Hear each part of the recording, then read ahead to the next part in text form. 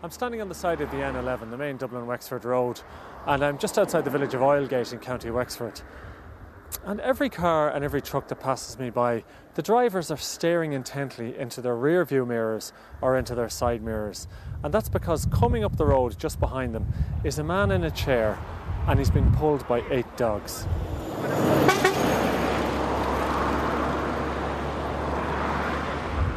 How are you doing? Can I have a word? How are they getting on? So, Ronan, who is he? Did he talk to you? He did. He's a local man, and his name is Philip Keogh. He lives just outside the village of Oylegate. So describe the contraption anyway. Well, I'll tell you what it is. It's a chair, right? It's a yellow chair with a white seat on it, and it has small wheels on it. And running out of the chair are these sort of harnesses. And connected to the harnesses are 8 dogs. So they're 2 abreast and 2 dogs in front, 2 dogs after them, and they pull it along. So it's like Scott of the Antarctic. It's like, you sort of think Alaska, but you're in Wexford, and you think Huskies, but it's actually sheepdogs. And it's not a wheelchair, it's some sort of a hospital chair. Well, I guess he's eccentric, but tell us a bit about Phil himself. Well, I actually first saw Phil during the summer. I was driving through Oylegate and the recording equipment was deep in the back of the car, so I didn't get a chance to record him. But I went back last week to try and find him, and I found where he lives. He lives in a farm, as I say, just outside the village of Oylegate. A lovely, neat farm, clean, well-kept farm. And I met him in the shed. Now, the shed is his sort of workshop. It's where he stores everything. He is a hoarder's delight, and the shed is a hoarder's delight. For example, just inside the door of the shed, he has a row of nails on the door, and on the nails are little bits of wire and little bits of baler twine.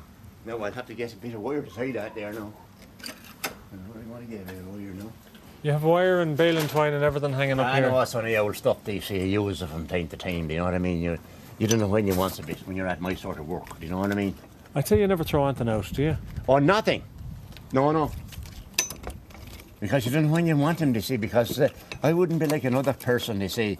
They wouldn't dream of doing the things I'd be at, you see what I mean? And they'd be throwing away yokes and they wouldn't see it and they'd be valuable to me. And the shed is where Phil keeps his road sled.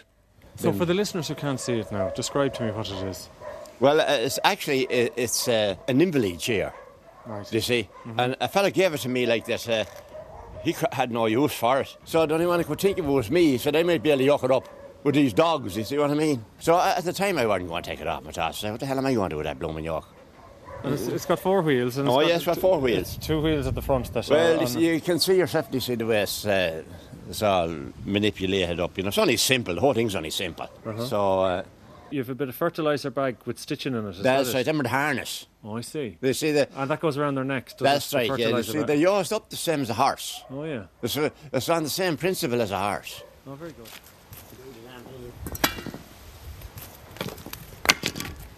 No, that's that lot. So the next job after he had put the harnesses onto the chair was to get the dogs out and get them into the harness. And you'll hear there's a little bit of arguing between the dogs, but his control over the dogs is incredible. But he does it the way they recommend you deal with children. He talks to the dogs and he praises them constantly.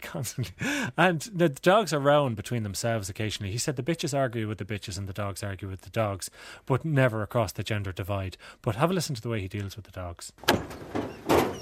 Come on, watch out. Come on now.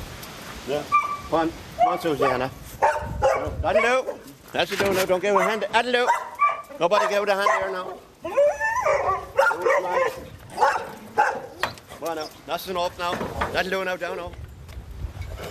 Stop that arguing. Stop that arguing. For God's sake. That's the stuff. There's a good year. Yeah. She's a good boys, and she's good boys. That's ever good chaps. That's what they are. It's ever good. Miz, come on. Come on over here now, good boy. Come on. That's a good man. He's a really good lad. That's a right boy. That's ever good chap. Ain't you a good boy? Yeah, he's very good.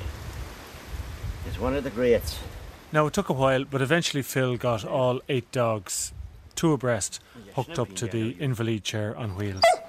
Stop now, please. Did the dogs mind being in the harness? Oh, not at all, no. Actually, they love being in the harness. And do people say to you, is it not very cruel for the dogs? Oh, I have been I've had cruelty men and everything else after me here, but I couldn't prove nothing. I've had them here. Did they? Oh, yeah. And what did they do? They look over the dogs, did they? They see how the dogs looked after them. They're well-minded and fed and all that crack, you know what I mean? A woman said to me in the Flack Hall last year when I was in a Scarty, she said, I wish I could put manners on my children the same as you on them dogs. God and Mrs. I had them for a while, so I'd put manners on them. Oh, Lord, stop. So has Phil got a day job, Ronan, or is this what he does? No, he's a retired farmer. Now, he tells me he's done all sorts of jobs. He was a bus driver in Dublin and he was a bus driver in London. He fell on hard times in London. He said he went a bit wild with money and gambling. He came back and he sold vegetables, and unfortunately he had to give up selling the vegetables because the price of petrol went through the roof. He goes around festivals. Doesn't have to worry about that anymore. No, he doesn't. He goes around festivals and events like steam rallies and ploughing championships. He went to Ronald Reagan's visit in Ballyporeen and he got a letter from the White House thanking him for coming along. I've been in the Rosa Trally and all these places. Oh, yeah? Oh, yeah. I had them from all over the world, American, Australian, everywhere. I tell you what, I took so much money down there when I was in it. Unbelievable. The only way I could describe it was manna from heaven. A big ring there. And it was packed with people. And they were all pegging the money into the ring. And I had a great big 10-gallon hat on me, you see. And they were all trying to get the money onto the hat.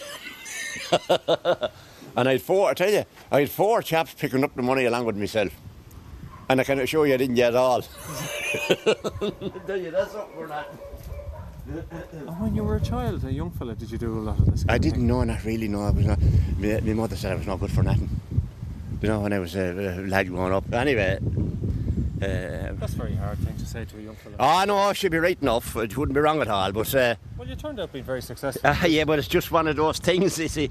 If you see these young fellas today doing wild things, you wouldn't want to take any notice of it. Because one day they lose all them ideas and they could all turn out to be famous men. You know, I mean, you do queer things when you're young. Were you wild? And not really, no. I wouldn't be that straight. No. And do you have family yourself or children yourself at all? No, I'm not married at all. Are you not? No, because if I was married, I wouldn't get to do these things. A wife wouldn't wear that lot of stuff. All right. You know what I mean? Yep. I'm going to give him a little warm up around the yard before we take him out on the road. Okay. Now, on your feet now, lads. Go on now. Come on now. Stay on. Come on.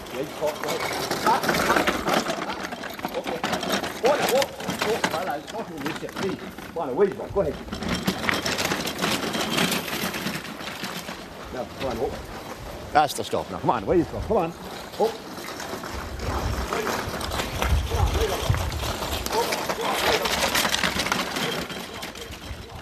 And Ronan, during the warm-up, is anyone sitting in the chair? No, nobody is sitting in the chair during the warm-up around the yard. He says the dogs aren't like machines. You can't push a button and get them to work straight away. So he gives them the warm-up to let them loosen themselves up. And then he goes out on the road and he sits in the chair himself when he's out on the road. And sounds dangerous. It does sound dangerous. You know the scene in Cinderella where she gets all the mice and turns them into horses? Well, I was Cinderella. You shall go to the ball, Ronan, but I didn't want to go to this particular ball. Oh, you got to sit in it? I got to sit in it. Now, the thing is, this is the N11, you know, and like there's cars going to the boat in Rosslare from all over the country. There's trucks going all over the road. He doesn't use reins and he doesn't use a whip. And the way he controls them is there's two dogs at the very front, right? One is big. Oh, no, fairy godmother, leave me at home in the ashes. That's right, I'd rather do the housework. So, and he insisted I sit up in the chair, and I was trying to tell him, I'm scared of traffic and I'm scared of dogs. I've no interest. No, these are toppers now. You'll have to sit up in the chair. So the way he controls it is that the two dogs in the front, you see Bill and Mick, and if he wants to go left... Bill and Mick are their name. Bill and Mick. If he wants to go left, he calls Bill, and Bill kind of says, oh, that's me. Better go left.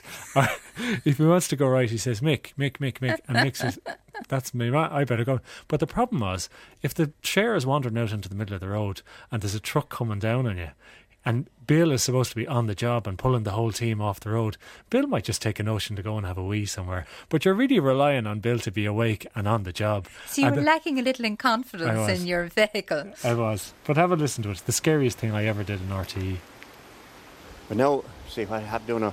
I guess it's up of holy water now, and I shakes a hand before I start. I don't know whether you believes in holy water or not. I do sometimes. Yeah, well, I know that, but I always do it.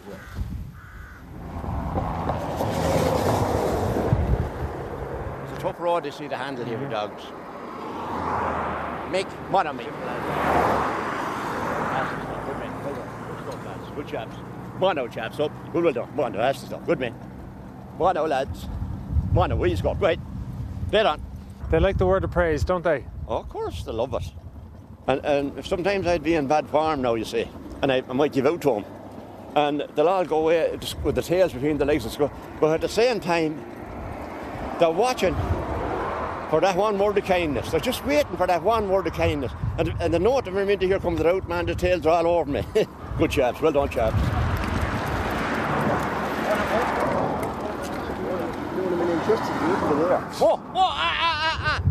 Oh, no. Billy. I have to tell you, every time they veer out across the road and one of these juggernauts comes bearing down on top of me, I start saying my little prayers and I wonder about the holy water. Will I hop out now? Oh, now we're going home now. Okay, I'm going to hop off. Jesus. He wants me to stay where I am. That knocking sound you hear is my knees.